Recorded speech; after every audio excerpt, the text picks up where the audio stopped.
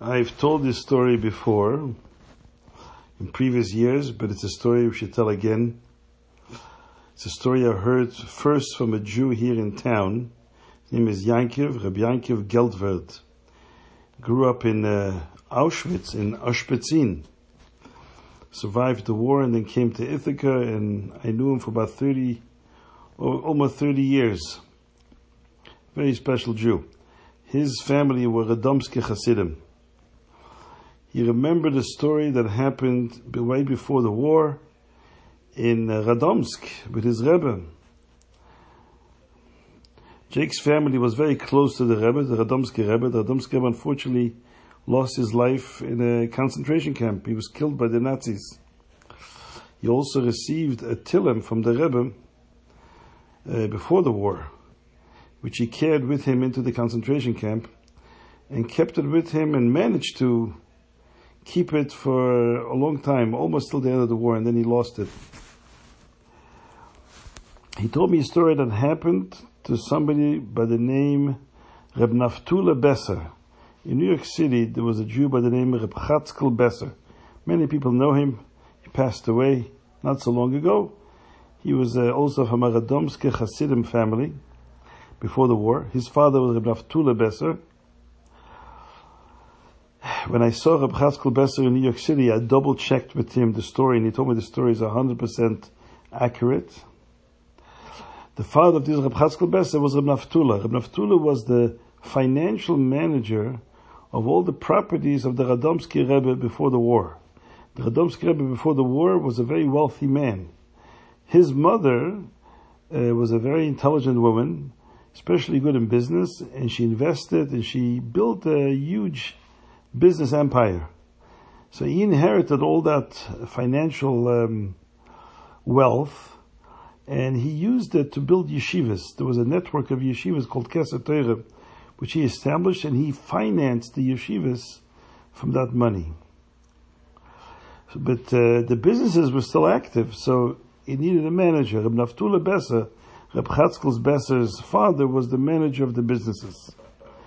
Reb Naftula Besser's wife had a sister who was a younger girl, a teenager, who developed a phlebitis, a massive infection. In Yiddish we call that a rose, like in English a rose, because a phlebitis looks a little pinkish like a rose. So in Yiddish a phlebitis is called a rose. So in those days, in the 1930s, they didn't have antibiotics yet, at least not in Poland, and penicillin wasn't very much available. So when somebody had an infection like this, the only prevention was to amputate, because an infection like this could spread through the whole body and kill the person. The doctors looked at this phlebitis and they decided they need to amputate a leg. So a young girl, 17 years old, going to amputate her leg. Reb Naftula, the brother-in-law, ran to the Rebbe in Radomsk. Actually, the Rebbe then lived in Sosnovtse.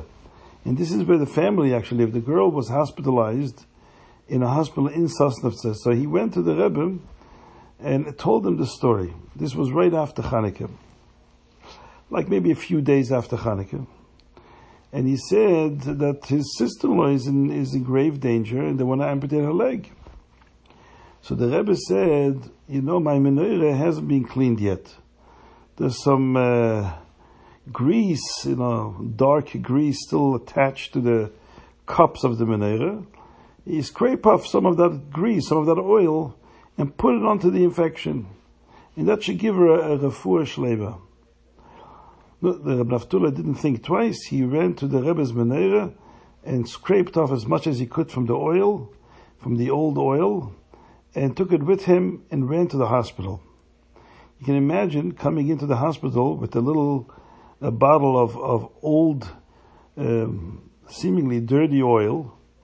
And this wouldn't go over very well with the medical staff. But he didn't ask questions. He just went straight to the room where they held his sister-in-law, When the nurse saw what he has in his hands, she asked him what he's trying to do with this. He said, I'm going to apply it to the infection. And the nurse began to scream and summoned all the medical staff that this guy is crazy. This girl, she's having an infection. You're going to put dirty oil on top. You can make it much worse. But he didn't ask her. He just took the oil and put it straight onto the infection. And within a couple of hours, the infection was completely gone. It was clearly a miracle. They came back and told the Radomsky Rebbe what had happened. He said, listen, this is not my miracle. It's in the Mois Tzur. We say, Noisar Kamkanim Naseneis Lashoshanim.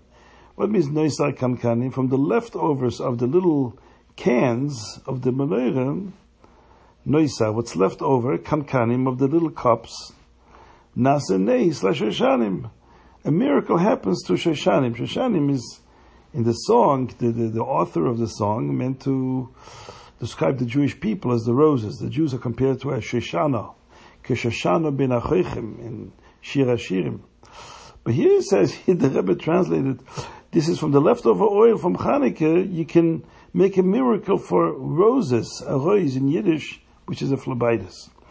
The truth is, it's already mentioned, the Reb Pinchas Korisser, a few hundred years earlier, Talmud of the Baal Shem Tov, writes this clearly, that he says that the leftover oils of the Chanukah menorah have great medicinal powers, miraculous powers, and especially for infections.